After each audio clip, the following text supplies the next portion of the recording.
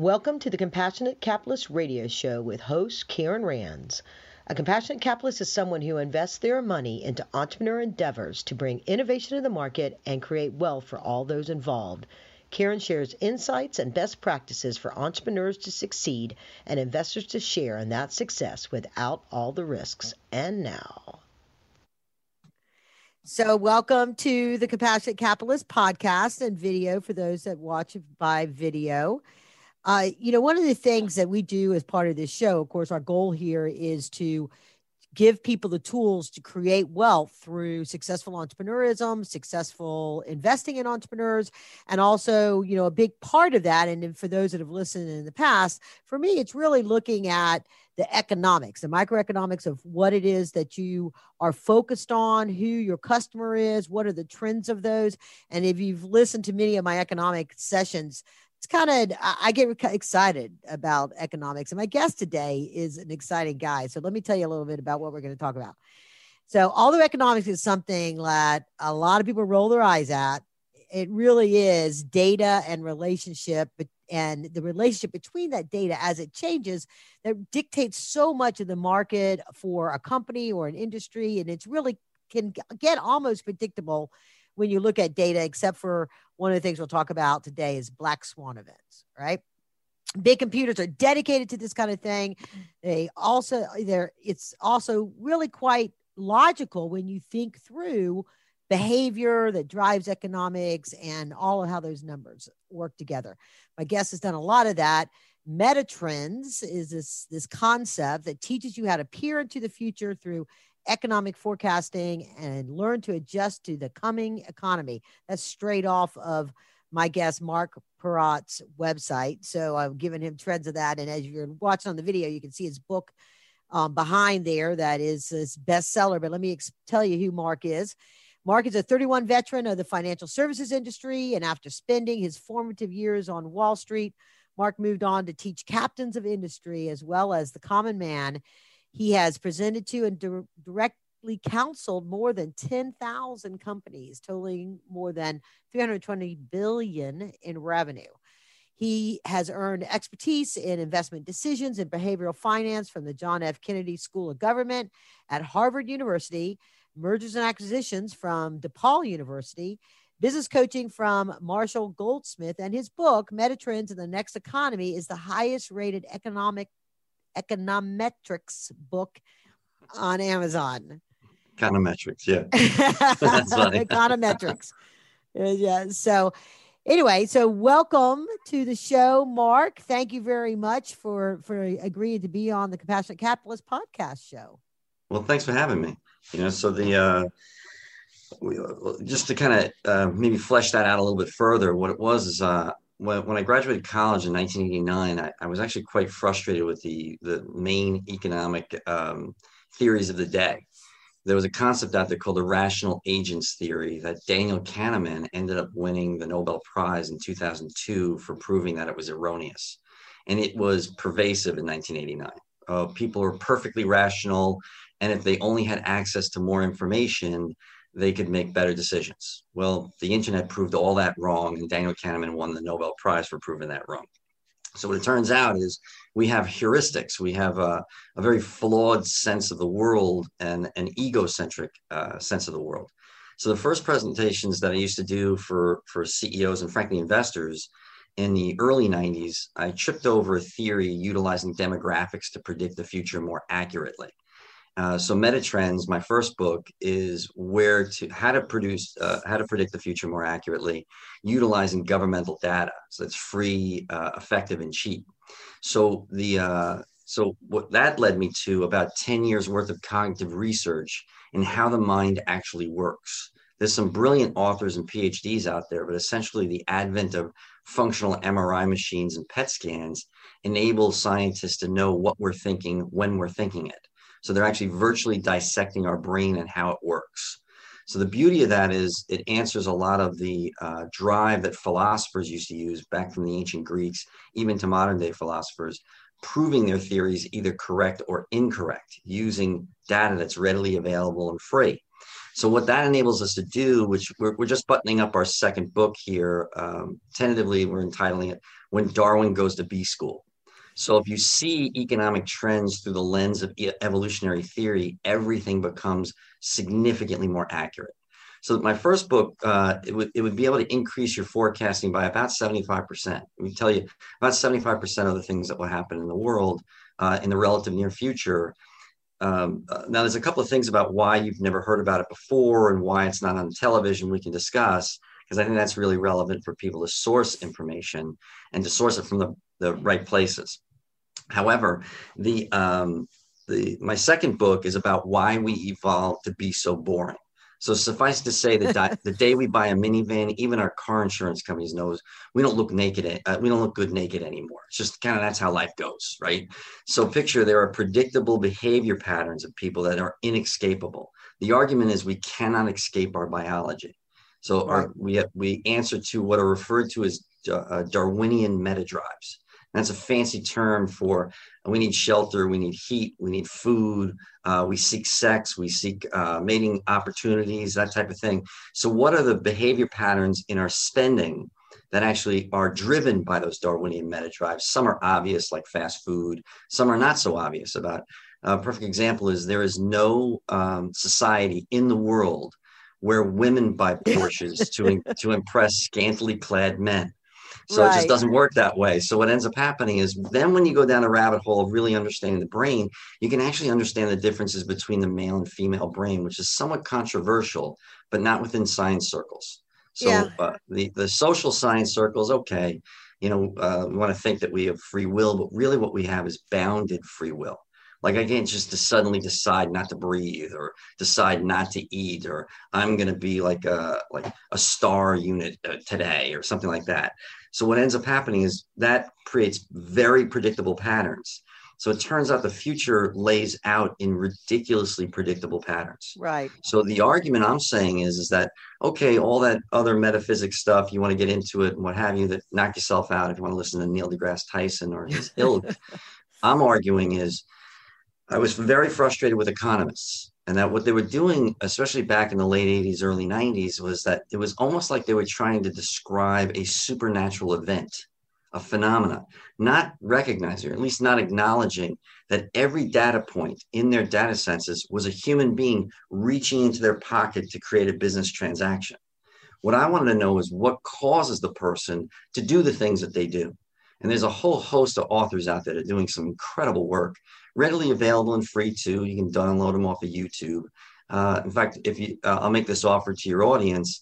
If they're willing to reach out to me, I'll send them a bibliography on where they can source objective truth. And the main way you cannot do it is the television. So if you're sourcing your information from the television, it is fictionalized. So what I'm arguing about that is, there's a whole slew of anthropological theories out there based through evolutionary theory that essentially go like this. Whatever the behavior patterns, the mutations, the situation that enabled our ancestors to live long enough to procreate, well, that continues in the next generation. Yeah. So what we're essentially doing is attempting to use a Stone Age tool to navigate the modern world. And for most decisions, it works really well. Some decisions, it works terribly. So what we have to do is, on the big important ones, is chill. Find some legal weed or some scotch or something, chill. And you sit back and think very thoughtfully about the really, really important decisions, because frankly, our businesses and organizations like that did not exist in the Stone Age. Right. We did not have financial collapses in the Stone Age. We did have pandemics, but the situation is we did not have financial collapses. So how can we prepare for the next recession? Part of it is understanding people at a very intimate level. Sure. So a lot of good information there. Let me unpack that a little bit. Sure. So, and for folks that are listening, if you go into the show notes, you'll see links to the blog that will have an image that when I first saw Mark do his presentation at Brew 10, and it has this timeline of age and sort of the motivations of the natural evolution of how people go through their life cycles and their needs and wants change. And that's when it comes to business. And I'm sure when you're talking to all these businesses that you advise and you speak to, when it comes to business, people, it seems like advertising, this idea of digital crumbs, all these things that drives, they feel like they can manipulate people's emotions to make purchases. But when it comes to businesses trying to identify who their authentic customer is and what motivates them to buy, talk about how these data points that you talk about, it's not only the age and economics of that consumer, but there's also the things that they change, like the difference and societal influences. Like when we were having our conversation the other day, what motivates millennials is even at that same age point, is very different than what might have motivated, say, boomers at that same age point, decades ago. Well, okay, so let's unpack that. So what you have is that people are predictable. We don't like to think that we're boring, but we actually are. So in fact, very few of us will ever make it to the news or be famous or what have you, because we're like everybody else. It's the outliers that you see on television. It's one of the reasons why television is not all that strategic, nor is it all that beneficial for strategists. We need to source our information from better places. The flip side of that is that people, they're buying strategies. Or let me walk you through this. There's an author you need to put on your radar screen named Gad Saad. Now he's a pisser. He calls himself the Gad Father, right? So he's at a Concordia University. He's a professor of evolutionary psychology. Brilliant man. Literally has the most clever studies of human nature I've ever come across. However, they will blow your hair back. So, and he's kind of an equal opportunity offender and gets a kick out of it, right? So you got to be prepared. Like if you're easily offended, he's going to be happy about that, right? So what happens is one of his most brilliant studies I ever saw was in the Middle East. There's something called a presentation of a grandchild to the grandparents. It's the first time the grandparents ever see the grandchild. So he wanted to figure out how much investment does a grandparent make in their grandchild. Now, I'm sure you got some nagging suspicions about this already, but grandmothers invest more than grandfathers. Make sense? So what he wanted to see, was there a difference between the maternal grandmother and the paternal grandmother? Given the fact that there's a dirty secret about human beings very few people are aware of and really uncomfortable about discussing. And that is that a woman never worries about the child being hers or not. That's how mammalian reproduction works. Yet there is such a thing as called paternal uncertainty. So how uncertain the person is, he was able to calculate out based on the value of the gifts that were given by each of the grandparents. They give an individual gift. So he figured out the currency value of each of these gifts, and it correlated perfectly to how much investment, or really how much doubt, the grandparent had in that grandchild being part of his lineage. So the maternal grandmother has no doubt whatsoever. She knows her daughter is hers, and then the child is her daughter's. So she knows the grandchild is her grandchild. So she gives the most valuable gift. Sure. The second most, and really are almost equal, is the paternal grandmother knows the son is hers, but is not 100% sure that the grandchild is her son's. So she gives a slightly less valuable gift, about the same percentage as the maternal grandfather. So then the paternal grandfather has a doubt that the son's his, and has a double doubt that the grandson's his son's. So it gives the lowest value, and therefore invests the least in the grandchild in various ways, however you would calculate out or analyze that investment. Now, how does that show up? What ends up happening is that there's certainty. This is fascinating. That the maternal grandmother will be the very first one, subconsciously, this is where it comes from, she will be the very first one that barks up when the grandchild is presented, that she'll turn to her son-in-law and say, oh my, I can't believe how much the child looks like you. They don't even know they're doing it. And really what that is an evolutionary adaptation to make sure that the son-in-law stuck around. So, and took care of the grandchild. And that's adaptive to the human beings, but it needs to be reassured. So women spend an inordinate amount of time of reassuring everybody that the child is her husband's. That's why women tend to, bullying in the female sense tends to be reputational, where bullying in the male sense tends to be physical dominance. So what Gad Saad does is then takes those studies that he does, kind of uncovering dirty secrets about human nature and then applies them to business decisions and why we buy things. Like, why do men buy cologne? Why do women buy perfume? Why do women buy lingerie, or men do, what have you? So given the fact that we're talking about the majority of all people, not the outliers out there that might be homosexual or trans or what have you. So what that does for marketers is now you can understand your customer better.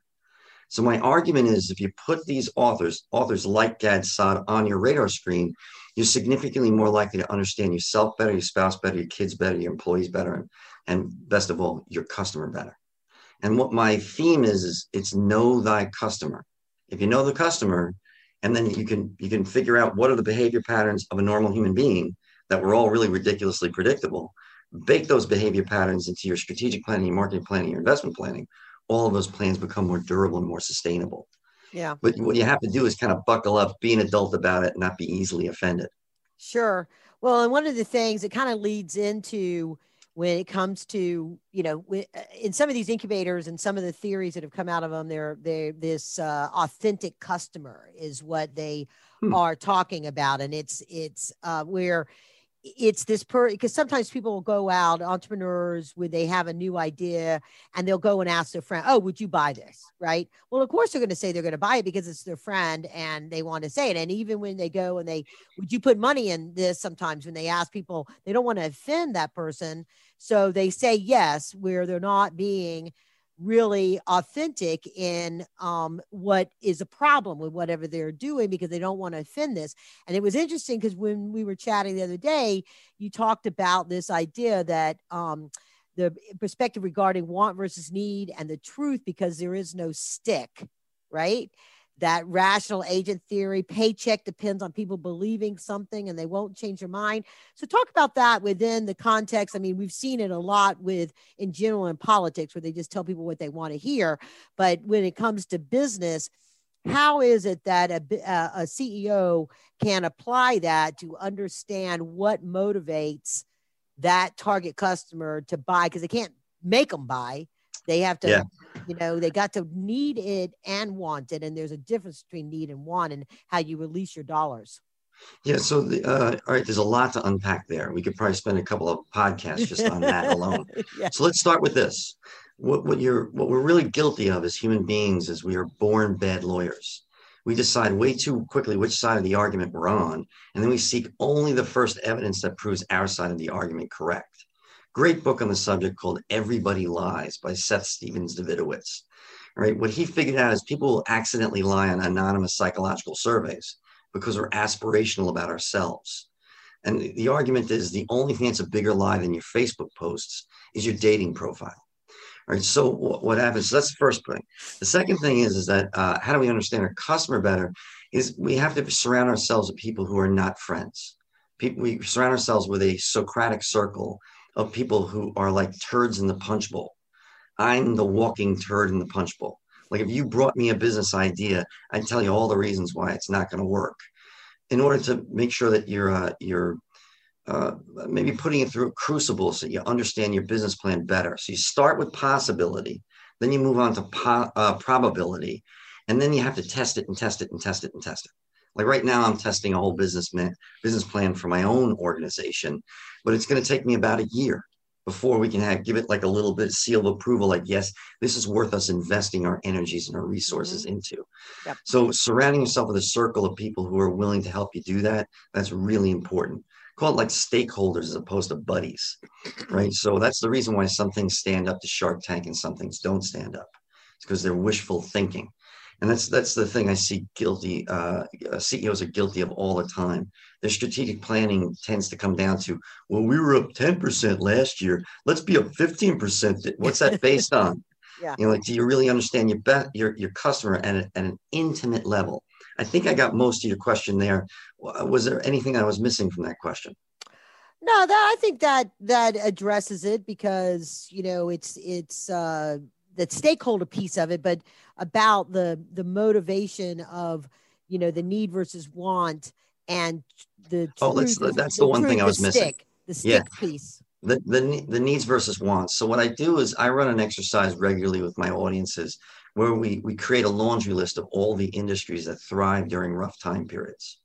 And the reason why it makes sense to do that is because what I really want them to do that is with their sales force. And the reason why is because sales forces, now it's going to be a little rough for some of your audience to hear, sales forces aren't strategic, nor are they visionaries, right? So what they are is they're relationship oriented. And they make mistakes like, like let's say you're my CEO, I'm your head of sales, but Karen, his check cashed. So he deserves a relationship with our company. Like, bro, that's the first level of analysis. The second level is, will it continue to cash? So what's the methodology you're using to peer into the future of every one of your customers to see, does their future look brighter or darker going down the road? In the next downturn, is their check going to continue to cash or not? And part of that's born of the fact that I talked 2 CEOs out of suicide in the financial crisis. And frankly, my training did not teach me how to do that. I'm getting quite good at it, and I don't want to be. Right. So and frankly, if your audience was a New York audience, I'd be using different words than long and arduous, how long and arduous that was. What I realized is they were suffering from wishful thinking. So I don't like wishful thinking. I want to know that it's going to hold up in rougher time periods. So the beauty of focusing some energies on that is not so much that the CEO has an aha moment, because if it just stays in the CEO's mind, it's like we wasted our time. What it's really got to do is permeate the business down to the business development people. And the best way to do that is to run it through a Socratic exercise. And you simply ask questions and then shut up. Great book on the subject called Fierce Conversations by Susan Scott. Right. And what it is you let silence do the heavy lifting. So Karen, you're my head of sales. I'd be asking you, okay, you suffer from what's referred to as actually in scientific circles as a Pareto distribution. In business, we call that the 80-20 rule. If you're a B2B salesperson, 80% of your revenue is coming from 20% of your clientele. First thing I'd be saying is, okay, in the next downturn, how certain are you that you can count on each one of their checks continuing to cash in the next decade, next downturn? And then shut up. Not like eyebrow raise, like I know something more than you do. No, you're having a discussion. And frankly, if you were sitting down, I'd be sitting down, because communication happens between equals. You're standing up, I'm standing up. But I'm asking you that because I'm getting you to question your assumptions about the future. Then you do that in front of an entire sales force. They all start to do it. Now they're in possibility. They're not in probability. They're not being scrutinized. This isn't a job interview. This is an innovative process where what you're doing is saying, can we analyze the future better? Can we predict it for our key relationships? And if the answer is no, you have to start politely disengaging from those relationships. If the answer is yes, you embrace them even more. Then what happens is, well, where do you put your energies? You put your energies in 2 things. One is chase relationships that will thrive in the next economy, and have it be legitimate reasons why, not just embedded logic, not wishful thinking. But the last part is simply this. Second part of that is, I don't want to tell you. See, I'll call the CEOs the day after I've had like a real deep dive, take them out to the woodshed and slap them around about their current plan, straighten them out of love. They have like a morning after Mark meeting that I don't like. They walk in and they go, you better do this, you're doing that, you're doing it. No, you don't tell people. So my second book, 10 years worth of cognitive research, has led me to a truth about human nature. Is human beings are built to make other human beings wrong and themselves right. So what you do is you ask the questions, have them build a laundry list of all the industries that will look great in the next economy. And then guess what happens? When they look at their list, they see no stupid ideas there, because they're their ideas.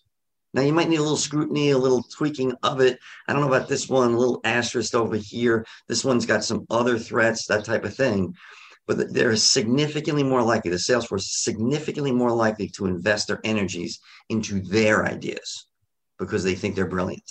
Right. So, and the real truth of business is simply this. We like to think we're the propulsion, that we're the ones steering the ship. And the real truth is the efforts of our sales forces is the propulsion and the rudder to our ship.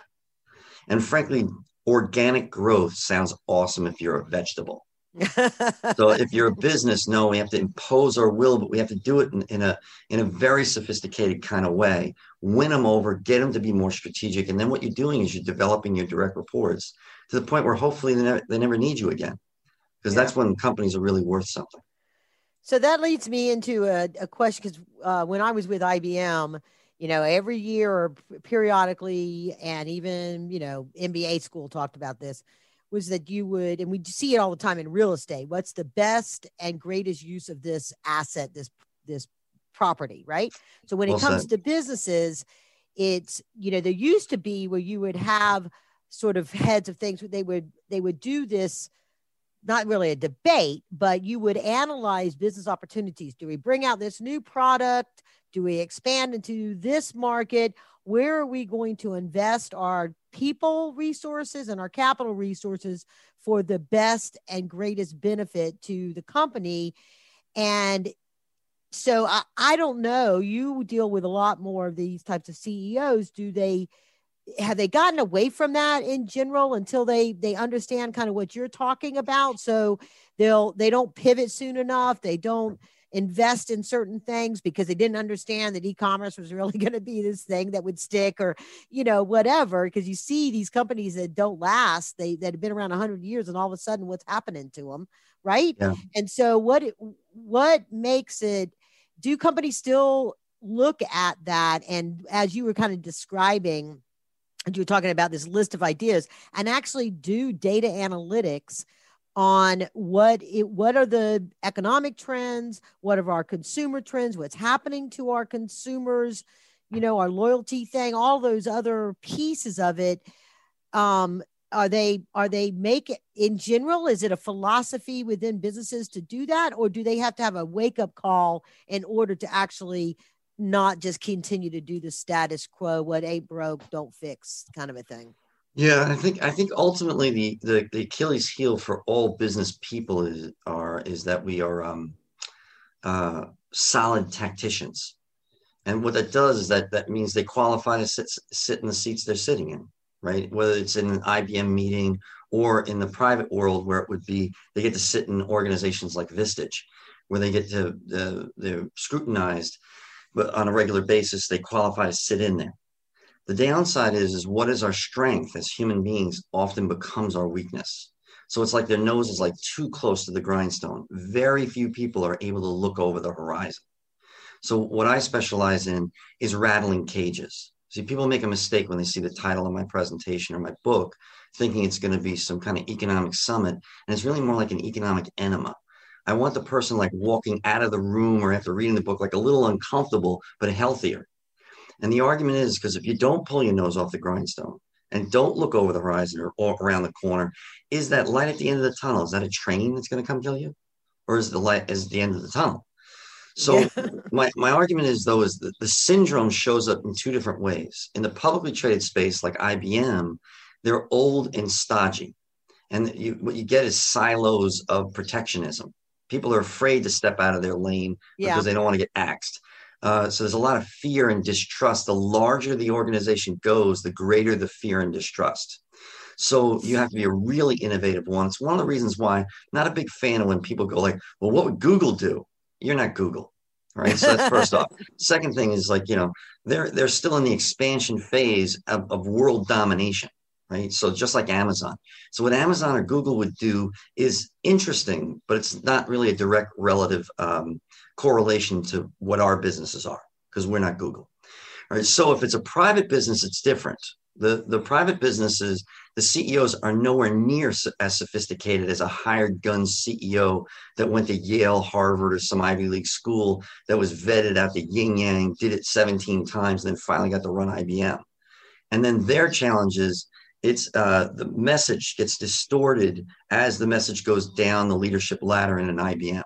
Second thing, and this is the Achilles heel of all publicly traded companies, something came out in the 80s called shareholder primacy. And what that meant was the shareholder is the prime objective. Increasing value of the shareholder is the only thing that we should be doing. And the downside of that is that turns strategic plans into 90-day plans. They're so short-sighted that when the economy's going up, like the last 12 years, when it's going up in the early phases, they're getting fat, dumb, and happy. When it continues to go up for 12 years, they're getting fatter, dumberer, and happier. Then when the market collapses, they actually pull in the horns because they're not prepared for it, because they're too short-sighted. And It's essentially because they pay too much attention to a strategic plan.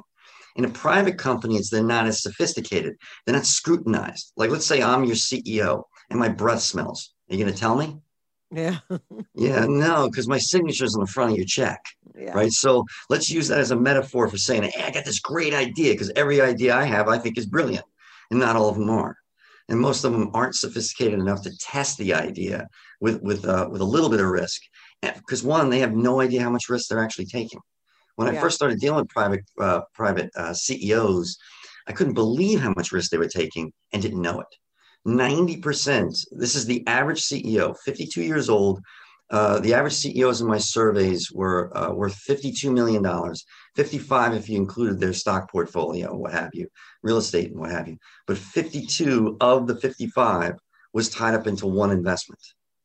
It's the first thing I learned on Wall Street not to do. Yeah. So what I essentially teach them is, how do you diversify a non-diversifiable asset? The second thing is they're very frustrated that they turn to their think tank and their employee base, and all of them just look back at them like, what do you think we should do, boss? They're not fostering a strategic conversation on a regular basis, because frankly, they're working in the business, not on it. Yeah. A little bit of advice I'd have for them is, you go on a long vacation and you take a legal pad with you. Whatever your office calls you about is the very thing you have to fix, so they never have to call you ever again. Like, my office knows to call me if it's on fire or someone's bleeding. If they know, don't call me about anything else. Yeah. So you have to, but that takes a while to get to that point. So that's what we need to hold each other accountable to. And the argument is, the windfall of that is not just so that you have better vacations, or maybe a vacation. Hallelujah. It's actually because now your company is actually worth something, because it's not dependent upon you. Exactly, which is a key measurement for being able to sell it and get that value. So, I was remiss, because I actually lived through the time in IBM when they discovered how badly they had misjudged the market, because they were hanging on to mainframes. Yep. And they were doing PC sort of as a also ran, and it was like that whole adage that you never got fired if you bought IBM. And then all these startups started making better printers, better monitors, better this, that, and the other.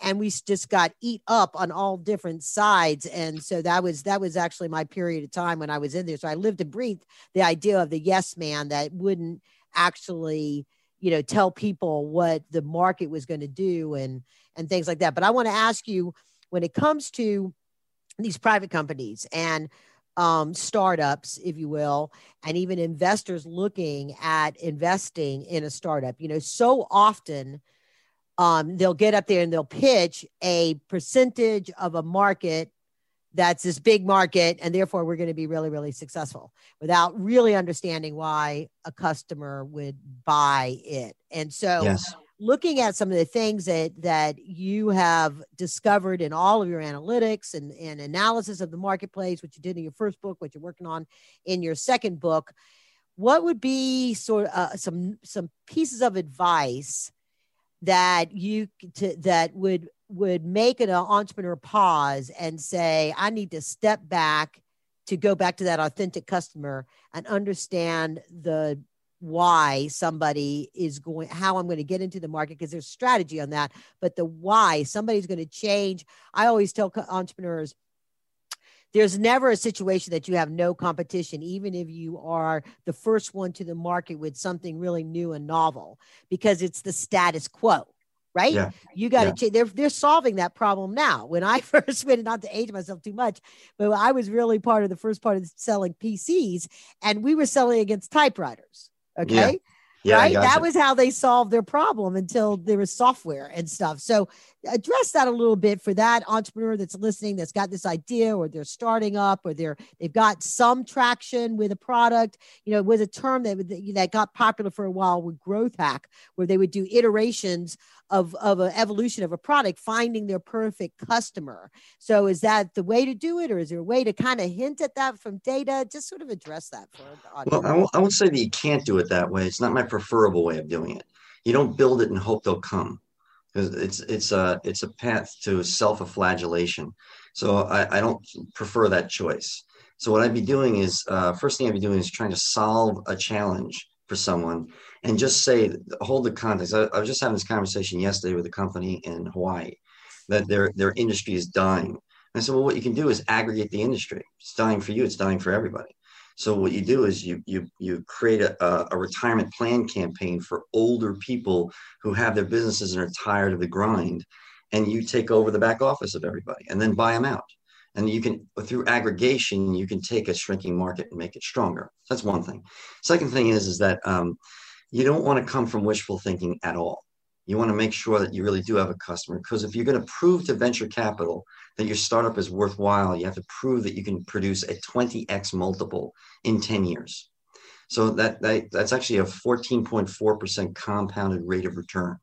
So you got to be able to produce some type of evidence that they're going to do that. You also have to have some skin in the game. You have to have built it already, and that you've got some evidence that you can prove that this is going to lead to something big, because look at this marketplace, and we're the best widget in town. So it's very dangerous to invest in those type of things, because all you got to do is, like, okay, after you sold the PC instead of the typewriter, eventually Netscape came along, and what happened to that? And then Yahoo, and then what happened to that? So it's what you were originally referring to with IBM and the syndrome there was called the innovator's dilemma. The beauty of it is you can eat a publicly traded company's lunch. And the reason why is because they are stodgy. They are so short-sighted that they're basically hiring yes men. They're hiring people that feel good, that they toe the company line. And then eventually that is the cause of their demise. The term is referred to as creative destruction. So if you want to be the disruptor, you have to do two things. What I say is, if you're a mid-sized company, like let's say a mid-sized private company, there's something you can do. So Karen, let's say you're a B2C and I'm a B2B, and I do something for you and you're a classic customer of mine. The first thing I teach people to do after seeing me speak is say, listen, Karen, now you can say yes or no to this. I'd like you to say both, right? Let's start with yes. All right, Karen, look, I just heard this guy made me kind of nervous about the future. Are you nervous about the future at all? Yes. Awesome. Are you open to like an uncomfortable conversation on occasion? I want to make sure your energies are pointed in the right direction, because frankly, you deserve to smile more. Like, you've done a great job so far, but I want to smile so strong in your face, no one could slap it off. Sound good so far? Sure. So what I want to do is I want to stick my nerds on your nerds. We're going to do a massive database analysis, because you're a B2C. And what we're going to do is identify what is the magic age of the end user of your product and or service. Then we're going to source all this cool information from the government to see if that number is actually increasing or decreasing in your relative neck of the woods in the relative near future. Sound good so far? Oh yeah. So I'm going to teach you how to parse your limited resources in the right direction. Now, that's actually just increased my customer service and increased the likelihood of your check continuing to cash and needing my services. It also gives me access to see what is your end user, and then I can gauge how much investment should I be making in you. And if your future looks awesome, I'm going to give you more love, right? So and then the situation is the flip side of that. Let's say you just say no. All right, so Karen, listen, I just heard this guy made me nervous about the future. Are you nervous about the future at all?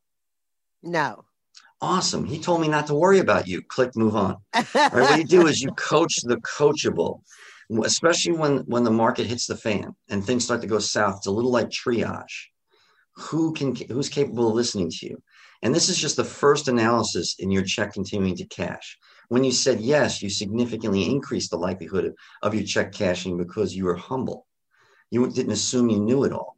And like in your travels dealing with CEOs, have you ever run into an arrogant CEO? Does that ever happen? Of course. Yeah, that was sarcasm. We got a lot of that in New York. I don't know if you got that down south where you are. If you need some, I'll send you some. So the deal is that arrogance leads to all those syndromes we were talking about before, not realizing your potential. What we have to carry is an ethos of commitment before ego. So this can't be about my ego. And how many CEOs have you seen their ego gets in the way? It caps the actual growth of the company. And really, this is the truth of everything. Peter Drucker once said that the bottleneck happens at the top of the bottle. What Norma Rosenberg once said, used to refer to her, she's a personal friend, a genius business coach in Manhattan. I used to refer to her as the Jewish Gandhi. When she opened her mouth, I needed to shut the hell up. smartest person I've ever come across, and like this dainty little grandmotherly way, kind of like Peter Drucker was, right? Only maybe grandfatherly way. So what happens is that what she said was that the CEO will throw reins, psychological reins around the company and pull it back to the level they're comfortable at. What we have to do is also live a life of being comfortable with being uncomfortable. Surround ourselves who will take us with people who will take us out to the woodshed and slap us around about something stupid we're either about to do or something that we're currently ignoring in our lives. Yeah. So what we need is more Socratic circles, with business being the main thing. And I think your whole concept of compassionate capitalism, if I'm pronouncing that correctly, Yes. what happens is we got CEOs that have a lot of people counting on them making excellent decisions. So what I want to do, and it sounds to me like you want to do too, is I want to co-opt information from anywhere. It will help them be more successful. Now, don't get me wrong. I might sound like Bernie Sanders when I'm saying this, but it's not the employee is more important than the CEO. But what gets me out of bed in the morning is helping the few protect the many. So I'm a leader of leaders. So how do I get the leaders to take their ownership level and move it up the notch? The benefit is their company will be worth more, and they'll be able to ring the cash register. It'll be more durable, more sustainable, and they can create an extreme valuation exit. And simply because of this, through commerce, we are capable of what religion hopes to accomplish and what politicians fail at. So, and that's taking care of large scale communities. Yeah. Capitalism gets a bad rap. And the reason why is because it's the single worst, best way to ever run a company or country in the history of the world. Yeah. So if you want to seem like you're some cutting edge intellectual, you attack the establishment and besmirch its reputation. Yeah, name something better. Yeah. There is nothing better. As long as the CEO takes ownership of the leadership role, and then frankly kicks so much butt their foot hurts. Right. So great. So Mark Porat, the website to go to is NXT, like next, but without that E, nxteconomy.com is his website. And so is there an opt-in there that people get a newsletter from you, or what I know you said if they contact you, they could get the bibliography, or I could put it into the show notes. Do you remember how I told you before that our strengths become our weaknesses? So my blind spot is definitely technology. That people have now taken me out to the woodshed and said, I need to be a man who embraces technology. But that's a little aspirational at my stage of the game. I'm just old enough to be the last graduating class that did not have to take typing. So I can't type, I can't spell, I don't know what technology is.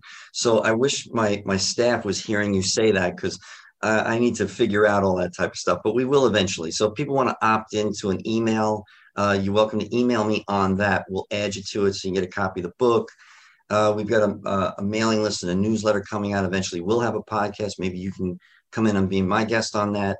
So all those things probably by year end as my guess is. Okay. So let's wrap up here with whatever your final thoughts might be, but it could be within this concept of true leaders that are their consciousness of their decisions to solve problems. That was a live to procreate, right? That was a term that you used the other day. Yeah. So part of it is that understand that you're doing noble, necessary work, that this is not just about your business. Your business is actually helping to take care of communities. We can leave the world a better place together, provided you're doing all these things for the right reasons. So what we have to do is we have to be conscious of what our context is. So, and then see if that's congruent with other people. What is my context? Help the few, protect the many. So what does that mean? That's the governor of everything that I do. So if it will help me help the few, protect the many, I do it. So I say yes to it. If it doesn't solve that or serve that, then I don't do it. So that becomes my rudder. So if you're not sure what that is, that's not something I charge for, by the way. If people want to reach out to me, I happily walk you through some exercises about this, about how you can figure out what your higher purpose is, and know that there is no separating out the business owner from the business. So as you go, so does your business. So if you truly want to grow, you have to grow as a human being, and then your business will grow. Yes. And not just aspirationally, not just in words, but be willing to actually put yourself out there. Like for myself, just so everyone knows, and if you want to reach out to me and hold me accountable to this, the next thing that I need to face is the fact that I'm getting old and I need to take care of my health. So the old me is I was a man who did not take care of my health. And what I recognize now is I have to. Like when I was a kid, I ran like a deer, and now I climb a flight of stairs and I get dizzy. So I have to take care of my health. So if you are going to reach out to me in any way, shape, or form, then have the chutzpah to call me out and hold me accountable. Ask me, am I taking care of my health? And then I will gladly hold you accountable. So that's the way accountability works. Yeah, I might just be doing that. I'm going to ask Totally. you if you did your down dog today. That is something I have to turn my attention to, getting into yoga. Cool.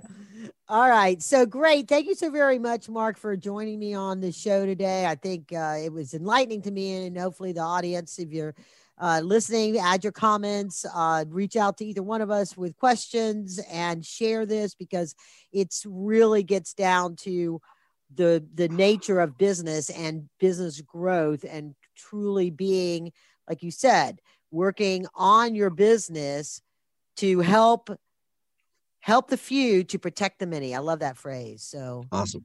Thank you so much. And thanks so much for letting me serve my higher purpose here today. Thanks. Absolutely. Absolutely. Onwards and upwards. Yep. Thank you for listening to the Compassionate Capitalist Podcast Radio, where we encourage individual investment in entrepreneurs to create generational wealth and best practices for small businesses to succeed. Help us spread the word about compassionate capitalism by sharing this podcast with your friends and colleagues.